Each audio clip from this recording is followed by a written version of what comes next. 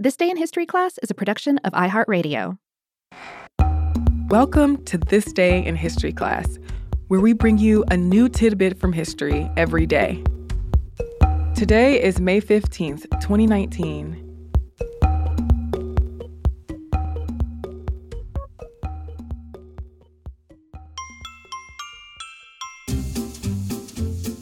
The day was May 15th, 1928. Walt Disney's Mickey Mouse and Minnie Mouse made their public debut in a test screening of the silent cartoon Plain Crazy. The animated short could not find a distributor, but it would not take long before Mickey Mouse would capture the attention of thousands of children and adults alike. In 1927, Walt Disney began his first series of fully animated films. Disney and animator Ub Iwerks had been working on the Alice comedies, a series of animated cartoons that featured a live-action girl named Alice and an animated cat named Julius.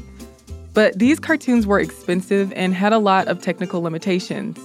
So Disney's distributor, Charles Mintz, told Disney and Iwerks to create a character for Universal Studios, which was looking to return to the animation business. Soon, a deal was struck with Universal for 26 animated shorts. These shorts would feature Oswald the Lucky Rabbit, designed by Disney and animator Ub Iwerks. The series of Oswald the Lucky Rabbit shorts performed well, but in 1928, when Mintz said he was going to cut Disney's budget, Disney refused to agree to the cuts. A lot of Disney's animators left to go to work with Mintz, but Ub Iwerks, Les Clark, and a few other animators stayed with Disney. Since Mintz retained the rights to Oswald, Disney and Iwerks set to work on creating a new cartoon character to replace the rabbit that they would have the rights to. The character that they came up with was Mickey Mouse, though his original name was Mortimer Mouse. Mickey Mouse and Minnie Mouse first appeared in the silent short Plain Crazy. In Plain Crazy, Mickey Mouse tries to fly an airplane to imitate aviator Charles Lindbergh.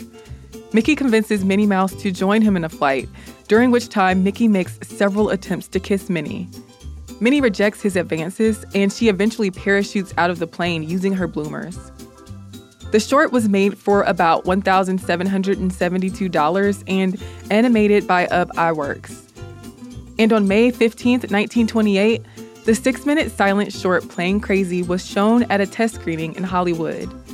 But the cartoon was not received well by audiences, and no distributors wanted it. The next Mickey short that was produced, The Galloping Gaucho, had the same fate. But the next film, Steamboat Willie, was a success. In the almost 8-minute short, Mickey pretends to pilot a steamboat when the real captain of the boat confronts him, leading to antics involving Minnie Mouse, a parrot, and a musical number. It was the first Mickey Mouse film to be released, and it was one of the first cartoons that used synchronized music and sound effects. Steamboat Willie premiered at the Colony Theater in New York on November 18th, 1928.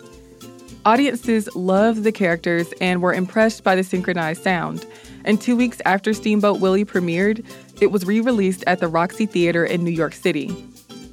After Steamboat Willie and Mickey's sound cartoons proved successful, Plain Crazy was released with sound in 1929. So even though Plain Crazy was the first Mickey Mouse cartoon produced, it was the fourth to be released. Mickey Mouse went on to star in several other films, and Disney ramped up promotion and merchandise for the cartoon. Mickey Mouse clubs, fan clubs for the popular animated character in cartoons, sprung up around the United States. An article in the October 27, 1929 issue of the Los Angeles Times said the following: Mickey Mouse is one of the very few cartoon stars to have his name featured by theaters on almost an equal basis with the feature screen attraction. Even though the Hollywood test screening of Plain Crazy was technically Mickey's first public appearance, November 18th is considered Mickey's official birthday. I'm Eve Jeffcoat, and hopefully you know a little more about history today than you did yesterday. Get more notes from history on Twitter, Instagram, and Facebook at TDIHC Podcast. Come back tomorrow for another tidbit from history.